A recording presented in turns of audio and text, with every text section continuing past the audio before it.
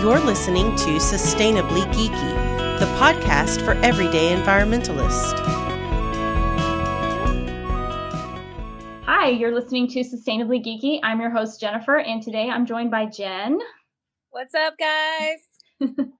And our special guest is Steve Brown, president of Capital Assets. Steve is going to talk to us today about solar and energy efficiency. And his career started over 20 years ago in government relations and public affairs. He began at the White House as an intern in the Office of Legislative Affairs and has worked in a lot of different departments. He worked for U.S. Congresswoman Sheila Jackson Lee, and then for the Texas Medical Association. He's also worked for the American Heart Association. And after founding Capital Assets, a full-service public affairs firm that specializes in lobbying, issue campaigns, and public relations. So he's also very involved in a lot of different organizations, has worked with the Environmental Defense Fund and a lot of different nonprofits. So Steve, can you kind of, tell us a little bit more about your organization and what got you into the energy field? Yeah, well, first, thank you all for having me on the podcast today. It is a delight to be able to share with you. So Capital Assets, as you mentioned, actually started out as a public affairs, lobbying, government affairs organization, kind of, dovetailing into my time and experience working at the Capitol and for elected officials in Texas. And so it was spelled Capital, C-A-P-I-T-O-L, first, as in the state capital. And then in 2014, I ran for Texas Railroad Commissioner, which is the agency that regulates the oil and gas industry, and had an awakening of sorts as it relates to the career trajectory that I wanted to take. I knew I didn't want to necessarily go back to the Capitol. The Capitol had become less fun over the last couple of sessions, primarily because of the quality of talent that has been attracted to that business. And the process of influencing people based on data and facts and science no longer exists the way in which I've been used to. So I took the experience, running statewide for a position that talked only about energy policies. And at that time, as you might remember, we were in the middle of a fracking boom in 2014. And with that fracking boom came unintended consequences as it relates to earthquakes in North Texas, as it relates to methane emissions in the Eagle Ford Shale, Permian Basin, as it relates to what to do with water and protecting our water resources, and then making sure that contaminated produced water didn't contaminate into streams that we need for drinking. And so I decided to shift then from a solely public affairs firm. I still do public affairs. But now the public affairs that I do is focused on the environment, it's focused on climate, it's focused on environmental justice on that side. And then in addition to that, we help to develop and finance clean energy projects throughout the state, which is, I think, what we'll probably be discussing quite a bit today on the podcast. But generally speaking, we look to finance projects that will produce energy savings, water savings, connect to a renewable source grid like solar, and allow for more people to have access to those resources than what exists today. So you all primarily work in Texas, correct? Yes, exclusively in Texas. Okay. So the financing you're talking about, is that for individuals, businesses, both? All of the above, actually. Okay. Projects that we've done have been for commercial properties, commercial property owners, industrial property owners, some small businesses. We're looking to grow into the residential market. We're looking to grow into more into the small business market, nonprofits. Though that's the market segment that I believe is being left behind in this energy transition. The companies like a Starbucks and a IKEA and those folks, they can make commitments to go 100% green, and they have the resources to be able to back that up. And the same could be said for affluent families. Families that are making over 100,000 a year, they have the resources to put solar on their roofs or to buy Tesla. But low-income communities, nonprofits, small businesses, they don't have those same resources. And quite frankly, they don't have the same access to capital that the other folks have. And so what will happen is that there will be a growing divide, a growing green energy divide between the haves and have-nots, just like with everything else. But if we don't do something about it now, that gap will only grow further and further. And the outcome of something like that would be the fact that if your affluent families and your big businesses are off the grid, so to speak, right? But yet the grid still exists, power plants still exist, they still need to be paid for. Well, who do you think will shoulder the burden of the cost that still need to be recouped? Well, it's going to be poor people, and they're the ones that can least afford it. And so there is damage that can be done if we're not lifting all the boats at the same time, and as we make this transition to the future. That's a great point. I think we're all realizing that the ones who cause the least damage are the ones that end up having to pay for it the most, and not just monetarily, but in every way. So that's great that that's a focus of yours, and that you guys are working to bring equity to that segment Absolutely. of society. Yeah. Absolutely. So I guess let's start out by talking about solar, which is what you guys primarily work in, and kind of the benefits as an individual or as a business. How do I kind of go about getting solar, and why would I want to do that? Well, obviously the cost of solar has dropped exponentially, say over the last 10 years or so. It's far cheaper to purchase solar for your rooftops or for your business than it was a while back, and those costs are continuing to drop. And we should see that continue to happen. On the utility scale, you see now that utility scale solar is comparable to natural gas as an energy source. Far outpaced coal. In fact, we beat coal a long time ago. I have no idea why we still burn coal in this world, when there are cleaner, more affordable options on the table, right? But be that as it may, not only do you have the benefit of being able to purchase this resource more affordably now, but you also have the benefit of tax cuts that still exist for people who are looking to shed their tax burden, as well as in some places you have net metering, which allows you to get credit for any excess power that you generate from the solar system that on your rooftop, and sell that back to the grid and get a credit for that.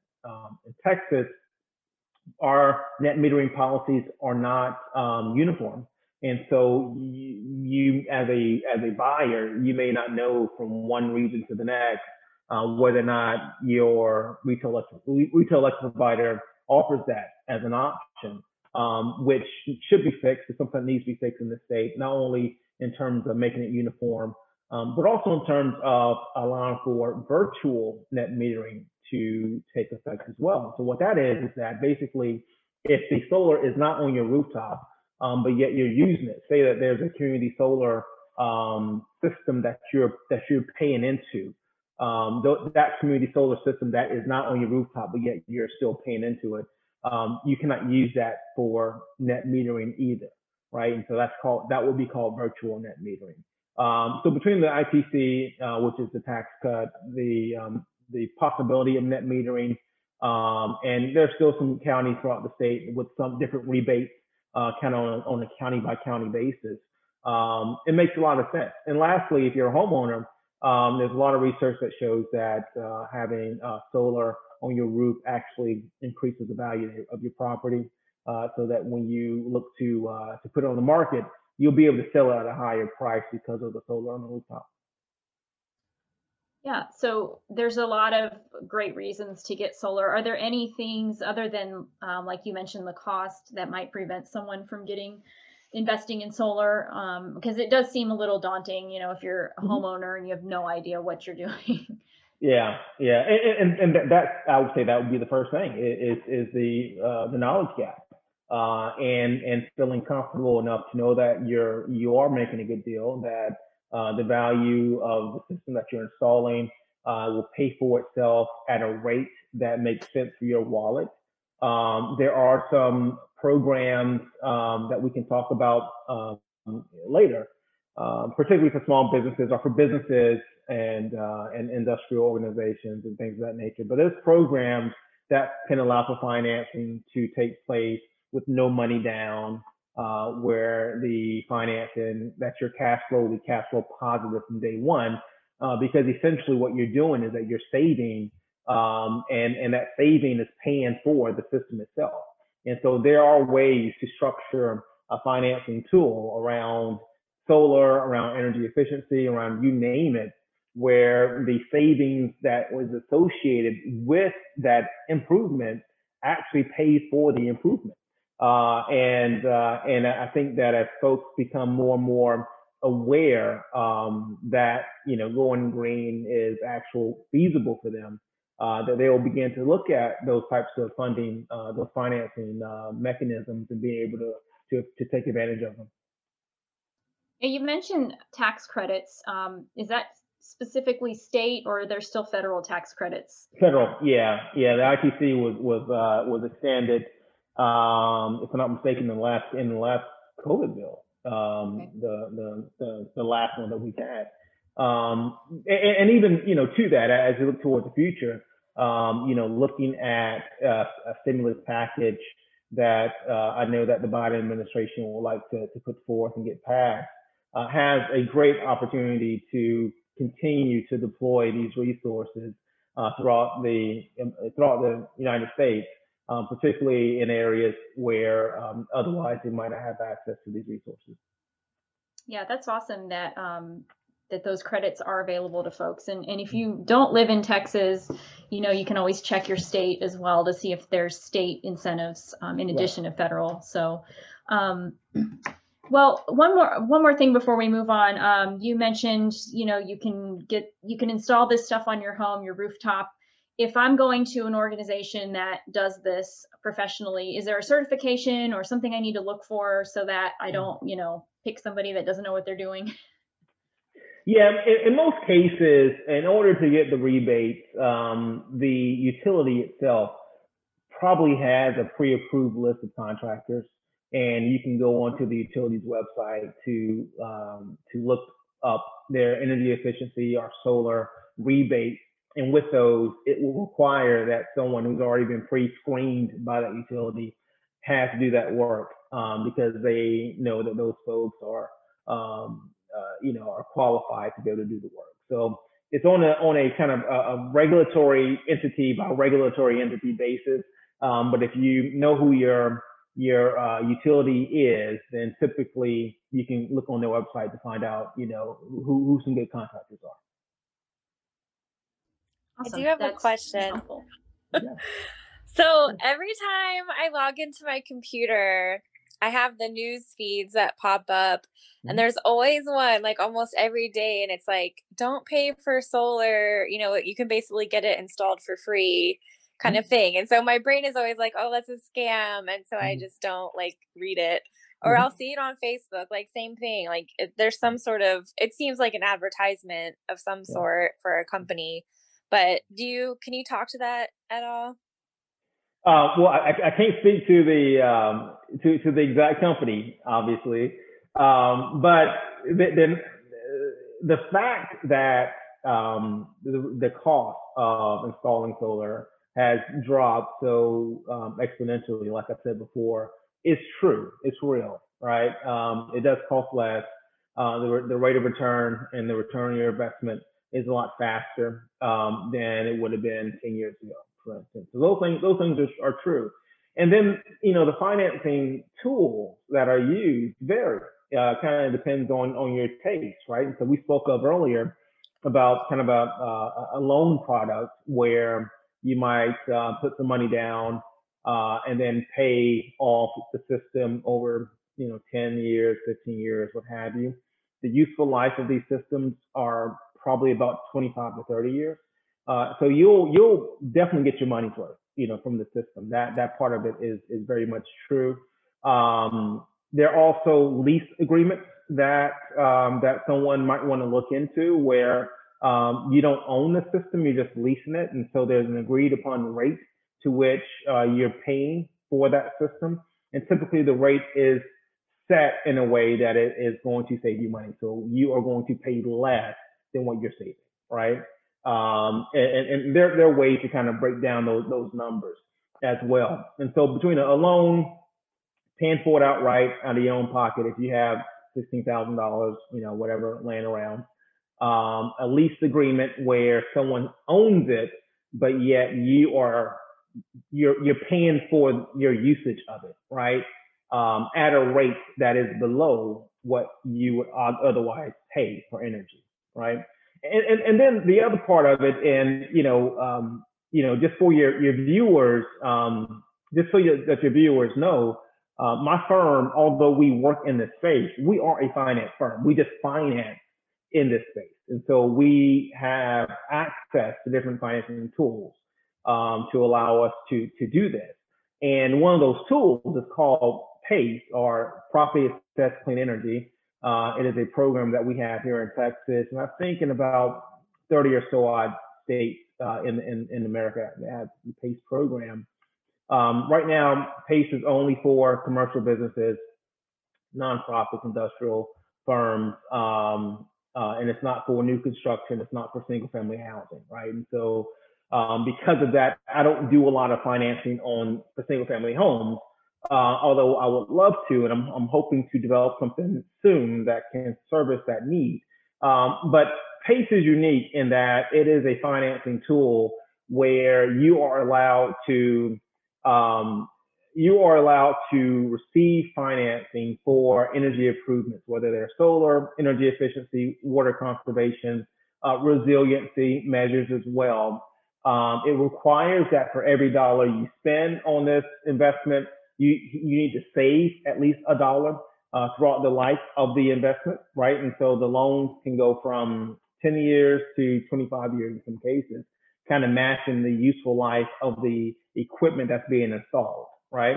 And so, but what makes it unique is that because you can stretch out payments that long, and you own the system, but because you can stretch out the payments for so long, you end up saving more money each year than you are paying back the loan. And with PACE, it's an annual repayment, and so the payments actually track your property taxes. And so when you get your property tax, bill in the mail in October, there will be a line item on there that says PACE financing, and you will pay that back when you pay back your property taxes.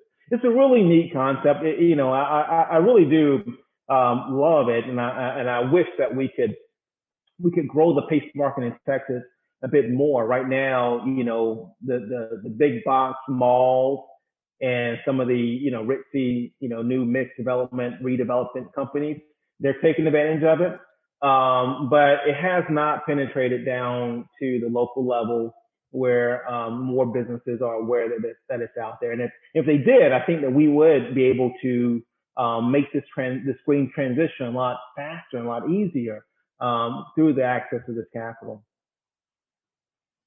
Great, thank you. Mm-hmm. Jen, did you have another question? I was just going to say that I know you mentioned solar is, the cost has come down exponentially, but also I, hear that it's one of the fastest growing in not only installations but also in jobs, and not just in the state of Texas but across the country. And mm-hmm. I believe I heard that Texas is either first or second in solar. Second. Is that correct?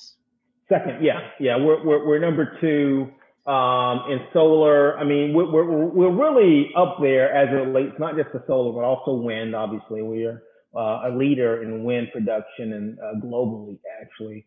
And then again, you know, in terms of energy efficiency, and I can't stress this enough that when we think about the green energy transition, that transition has to be extended to not just, you know, the renewables, which are great, but some of the low hanging fruit of being able to switch out of HVAC with something that was that you've had for 15 years and switch it out to something that is up to date and current and is a lot more energy efficient than what you have, you know, from 15 years ago.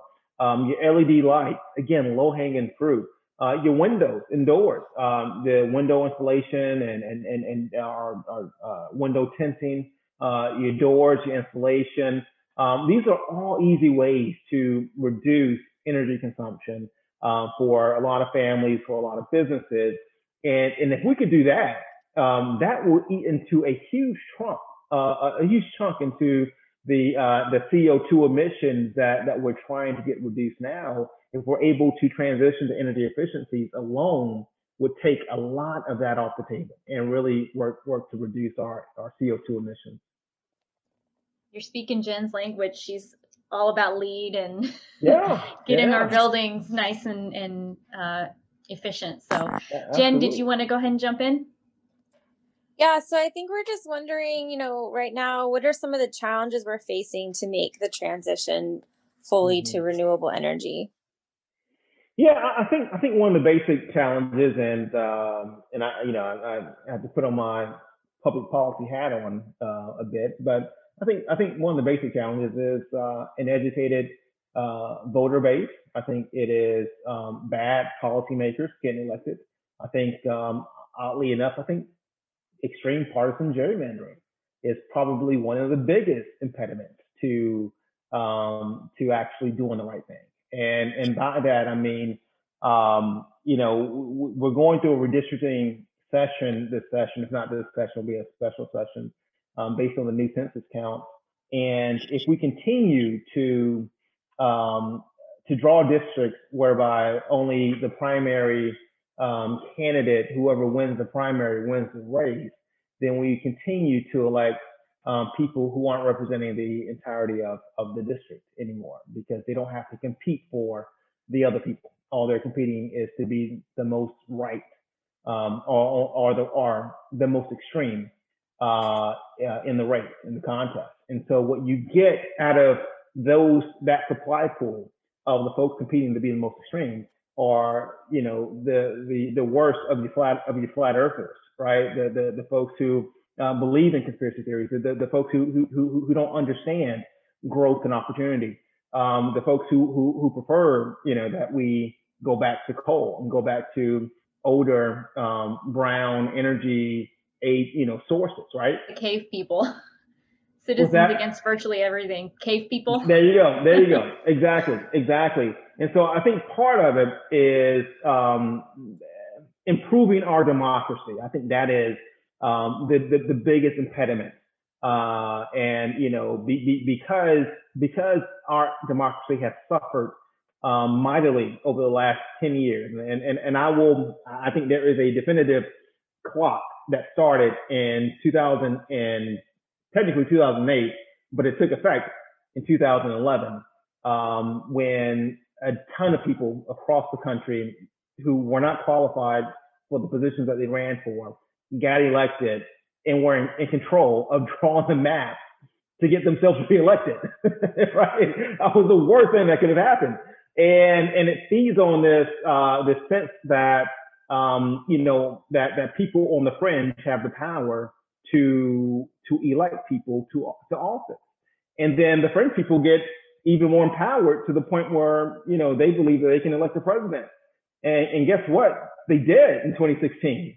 And the first thing that president did was take us out of the Paris Accord, right? And so these things all play together. And so I think that we have to stop picking our elected officials the way we pick, you know, the pro wrestlers that we support or root against, and look to pick people based on having a core competency that matches the positions that they're running for. I think once we do that, we can get people in place that can see an opportunity in how Texas and the country can lead the world in clean energy production, which also will help us to lead the world in clean energy innovation, technology, jobs, economy.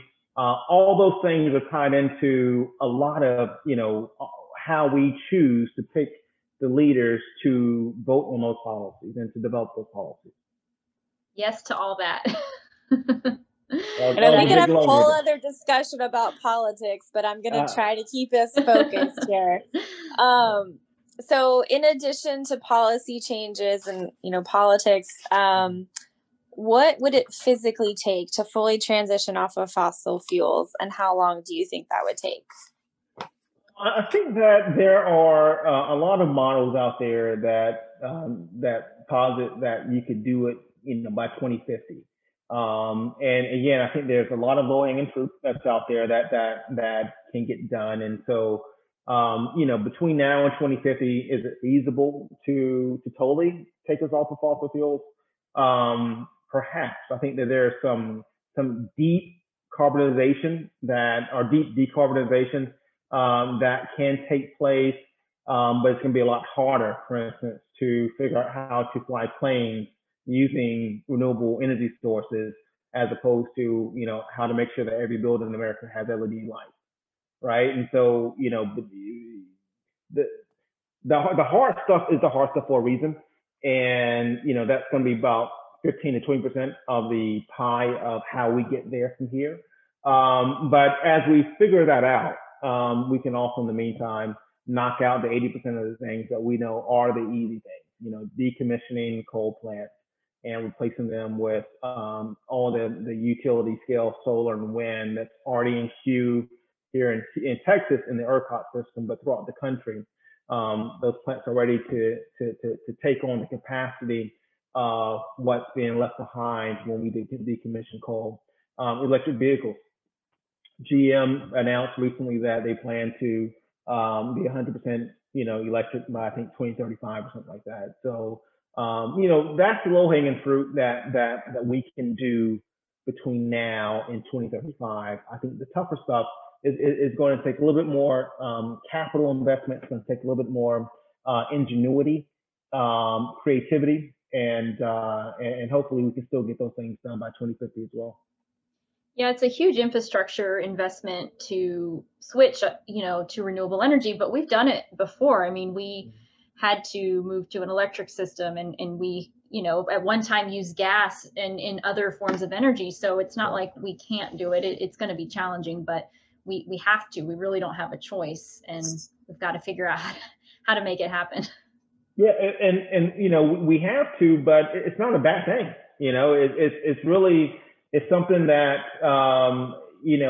could bring about a great deal of prosperity to a lot of families. It could bring about better public health to our communities. It could reduce the number of days that our kids are sick with asthma and are away from school, and allow for our children to be more productive, our families to be more productive. I mean, it's really, it's difficult, and we've made switches like this before, but this is actually a switch that has a lot more benefits to it than the risk or the cost associated with it. Yeah, a lot of times people only want to see the upfront cost, but they don't think about the long-term savings. And yeah, exactly.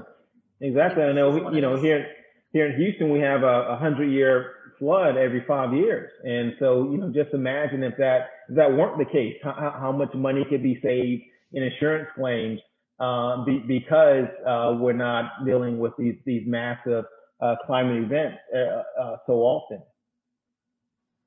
Yep. So we're all going to get Hummers that are electric vehicles? Someday. Is that the plan? Is that our future in Texas? Because they don't want to give up their big trucks. Hey, Texas, we have a different culture, and I would say that one of the reasons that it's been difficult for us to seriously advance financial tools to help make this transition is because culturally it's different for us. It's going to take some time, it's going to take some education. I think the early adopters have already begun to make the transition, to make the switch.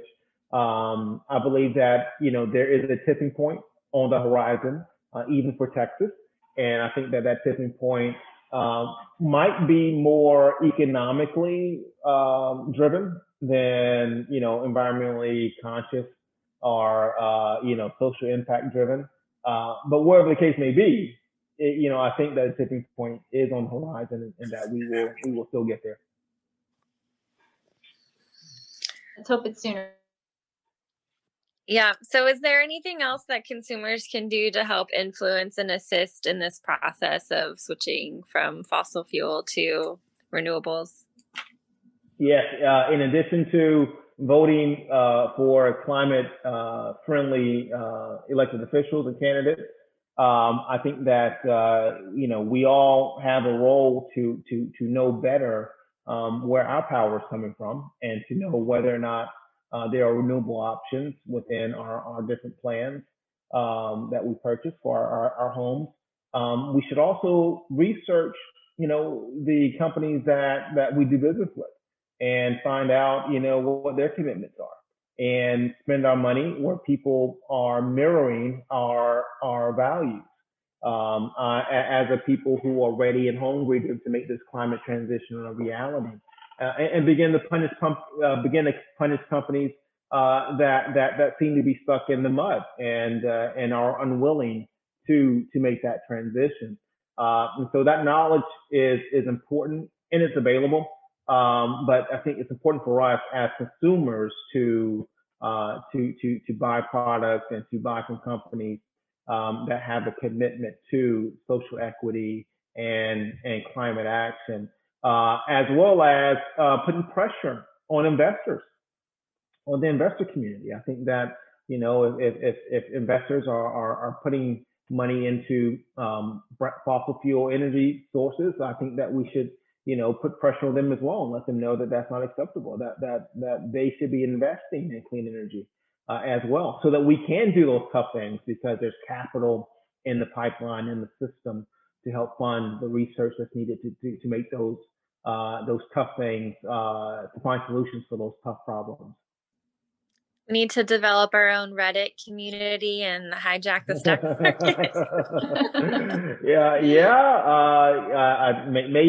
Maybe. I would definitely be into it. I know I did. I bought stock in GM as soon as I heard the news about them transferring to all EV by 2035. That instantly got my money. And so whenever companies decide, and I'm not a big player, I just use Cash App to send money around. But as soon as I hear a company say that they're willing to make a commitment to green, to sustainability, they are going to likely, get a couple of my coins as a result of that. Yeah, and the more demand we place on the market, the more likely it is they'll keep doing it. So absolutely. We want to reward the good actors, for sure. We're going to add that to our list of things we have to do. Right. We're going to get on the Reddit app and start making things happen. That's right. Yeah. And if listeners are interested in learning a little bit more about divestment from fossil fuels, we actually did an episode on that a couple months ago. So you can check that out to kind of learn a little bit more about, how we as consumers can affect that, and how businesses can. Jen, did you have any other questions or thoughts? I don't. I just want to thank you for everything that you're doing. I think it's wonderful, and we need more of it in this world. So keep going. Great, my pleasure. It's a pleasure to be able to do something that's mission driven, and that can also sustain my family and our lifestyle here. So it's a win-win. It's great really work. Yeah, thank you. It's rewarding. Thank you much. Thank you. I just wanted to jump back real quick to when we were talking about, transitioning to solar and other types of renewable. I think a lot of people have anxiety over, what if the sun's not shining? What happens then? So can you talk a little bit about battery storage and how that's going to play a major role in the transition? Yeah, I believe the battery storage is going to be a game changer as it relates to modernizing our electric grid, both in Texas as well as nationally. I think that once you have a tool in place such that, for instance, if the sun's not out, but the wind is blowing, like the wind is blowing at night, the sun is out in the day, those energy sources are fast at work. But what happens when there's excess power generated from both and neither one of those things is happening, right? And so I will say that not only are the solar panels getting cheaper, but they're getting better as well, right? And so before, foggy day or dense day, you might not get quite any production out of the panels. Now you'll get more than before, right? And so as we're making the improvements to the technologies themselves, we'll find that the production of particularly solar panels will continue to improve, right? But in between, though, which is kind of where the coal market sits, right? So on those really peak hot days in the summer, and the grid's at capacity, you turn those coal units and you're able to kind of supplement some of the power needs with that energy. I think that battery technology is going to have the impact of being able to use the stored energy in the technology and be able to deploy it on the grid, such that it's able to sustain some of the capacity issues from the peak usage times, particularly for like in Texas in the summer months as well. So I do believe that's going to be a game changer, not just for on the utility scale, but also in communities as well. One of the major energy insecurities in low-income areas is power going out, right? And the impact on those households when their food goes bad, or when those houses aren't able to function because the power went out because of a storm of some sort. And so getting to a point where communities as a whole can pull the resources together and have a battery technology system, say it's located at the church in the community or the community center or something like that, but having that technology kick in when the power goes out because of a bad storm, that could be a life-saving opportunity for families throughout our areas. And so I think the world of batteries. I'm not in the battery financing model business, and so I'm still not sure what the price points are and how to correctly price out that resource. But someone will figure it out and they'll tell me, and I'll go from there. But do be on the lookout for a lot more advancements as it relates to batteries. And like solar, the cost of batteries are going down too. And I think that is a big part of it as well. I think there can be a price point where the cost is low enough where battery technology can be deployed more often and in more places. And it's getting more efficient, like solar panels. So yeah, exactly. Makes it more useful. Exactly. We'll hit an equilibrium there pretty soon, I believe. Yeah. Any new technology is going to take a while to kind of even out, I guess. So I think we're getting to that point, though. That's great. Yeah. Well, Steve, I really love what you said about just the leadership that we have, or lack of leadership that we have in this area. And I think it's really, a symptom of scientific literacy going away. There's a lot of fear of science now for some reason. And it's scary that, that the general public and that a lot of our elected officials don't take it seriously. So I think it's great that you guys are doing this work. And, hopefully, like you said, we can get some people in office, we can get rid of voter apathy and kind of get people to realize how important this stuff is. So yeah, exactly. We have a new administration now. Things are getting better. Amen. It only took 81 million votes to get there, and which is kind of the scary part of that. It took a lot of work to get there in the face of someone who should not have been there to begin with, which kind of speaks to the dilemma that we're in. and the need to educate on it, on science, on math, and letting facts prevail in this world. Yeah. Let's hope we can keep it up. Yeah. I will say that even if our elected officials don't seem to always take this seriously, the government itself has implemented a lot of, green practices, and we're, right next to Fort Hood, and Jen can talk to this more than me, but they've, installed, like 10 football fields worth of solar panels, and they use a lot of wind power as well. So parts of the government are actually implementing renewable energy, which is promising. Yeah, and that's I'm sorry, go ahead. I was just going to say, for them, it just made financial sense to do it. Even if there wasn't any kind of environmental factor, sometimes greenwashing can come into play for a lot of industry or, businesses. But for the longest time, they just, Fort Hood specifically didn't want to buy into solar because financially, just at the time, years ago, it didn't make sense to do it. But when, like you said, the cost went down, they crunched the numbers, and they were able to they didn't even have to buy it outright. They, like you said, they're just leasing it. And so they're paying less than they were before per kilowatt hour. So it just, we're getting there, right? Costs are coming down, and it's becoming competitive with fossil fuel prices. And so it's just a matter of time before we can fully make the transition.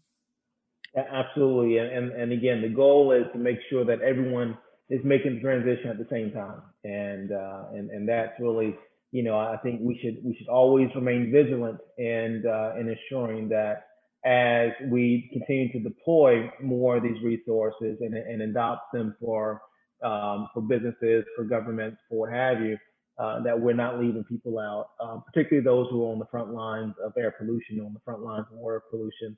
The folks who are impacted the most by CO2 emissions are the ones with the least amount of resources to be able to do anything about it.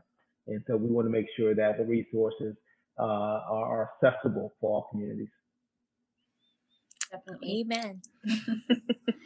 Well, Steve, is there anything we didn't talk about that you'd want to mention, or any resources you'd share with our listeners that want to learn more? Yeah, I think we covered a lot, and I appreciate the opportunity to speak with you about this issue, which is my life's work and passion. But I would say that if your viewers want to track and follow any organizations that are doing this work or similar work, I would definitely refer the Texas Energy Poverty Research Institute, and look them up on Google, follow them on Twitter. They're a great resource. And here in Houston, there's HARC, the Houston Advanced Research Center, and they do a lot of good research and stuff. So follow them as well. They also have a series of webinars and podcasts where you can learn more about the stuff that we're talking about. Great. Well, with that, I guess we'll go ahead and move on to our Green Life Hacks, where we give our listeners something that they can do or a product that they can try to live more sustainably. So, Steve, do you want to start us out? Yeah, I will start out with my car. Now, I do not have a fancy Tesla or anything like that yet. I am working my way to that. But my bridge car is a hybrid, and it's a Lincoln hybrid MKZ, and it's really cool because it gives you real-time information on how much of the battery you're using, how much of the battery you're not using. When I brake, I'm able to charge my battery while I brake.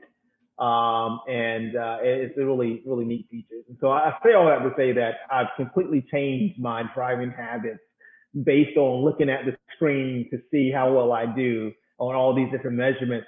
And at the end of my, whenever I park the car, it tells me how well I drove, while the car was turned on. And so it's a really cool thing. It's completely changed the way I drive now. And when I'm in different cars, I'm still thinking about, my braking and my acceleration and all this other cool stuff.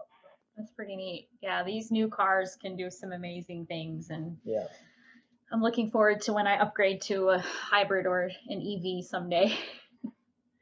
Jen, what is your green life hack for this month? Yeah, I have so many that I want to share, but I'm going to just keep these for the next month's ones. Yeah. But yeah, I would just say what's on my mind right now is to just buy less. Like, we're in such a cycle of like keeping up with the Joneses and feeling like, I need to have this new outfit, or I need to have this new car, or I need the bigger house and all these things.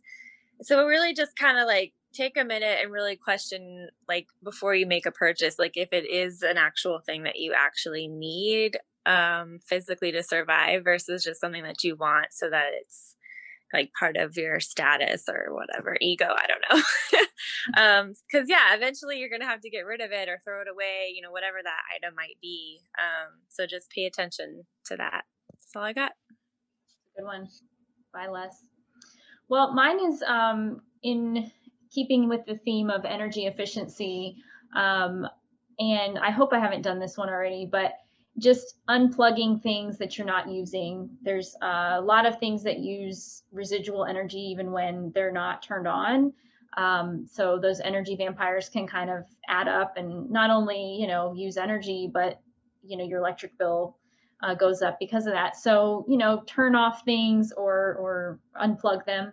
I keep my television and all that stuff turned off because there's just so many lights and everything that go with it. So that's my suggestion for the month, and it's a pretty easy one to help you save a little money.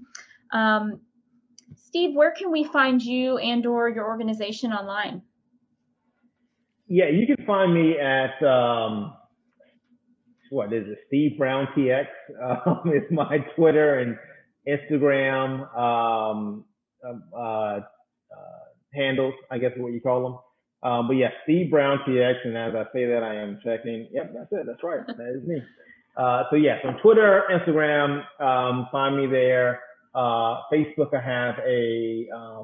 have my political page that I never deactivated, as well as my personal page. But I believe I'm just Steve Brown Fort Bend on my political page. So if I start to see people joining that page, I promise to post more. I've kind of I've fallen off on using that page, but if folks are interested in learning more, I'll definitely post more. Great. And Capital Assets, is that on all your social media sites? And yeah, and LinkedIn. If you find me on LinkedIn, I believe the same Steve Brown TX is my handle on LinkedIn as well. You'll be able to get that information about Capital Assets too. Okay, great. Is there a website you want to plug for the organization? Yeah, it's capcleanenergy.com, capcleanenergy.com.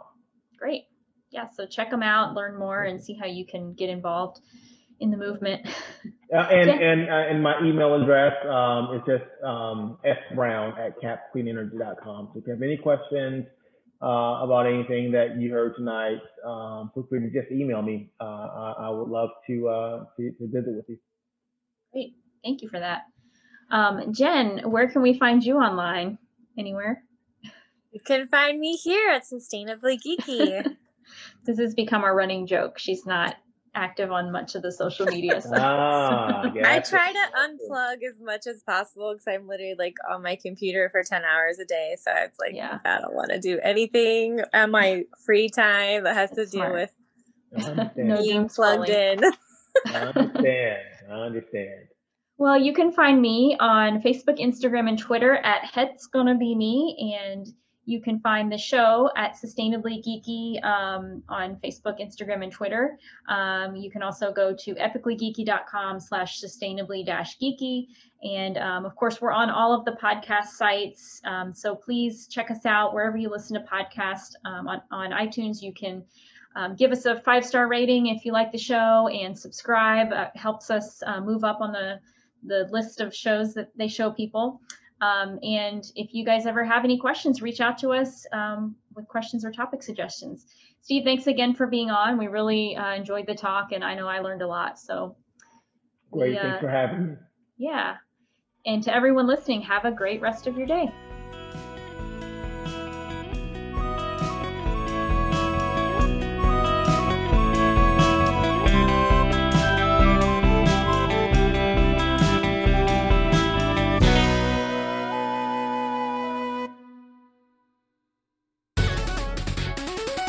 This has been a presentation of the Epically Geeky Network.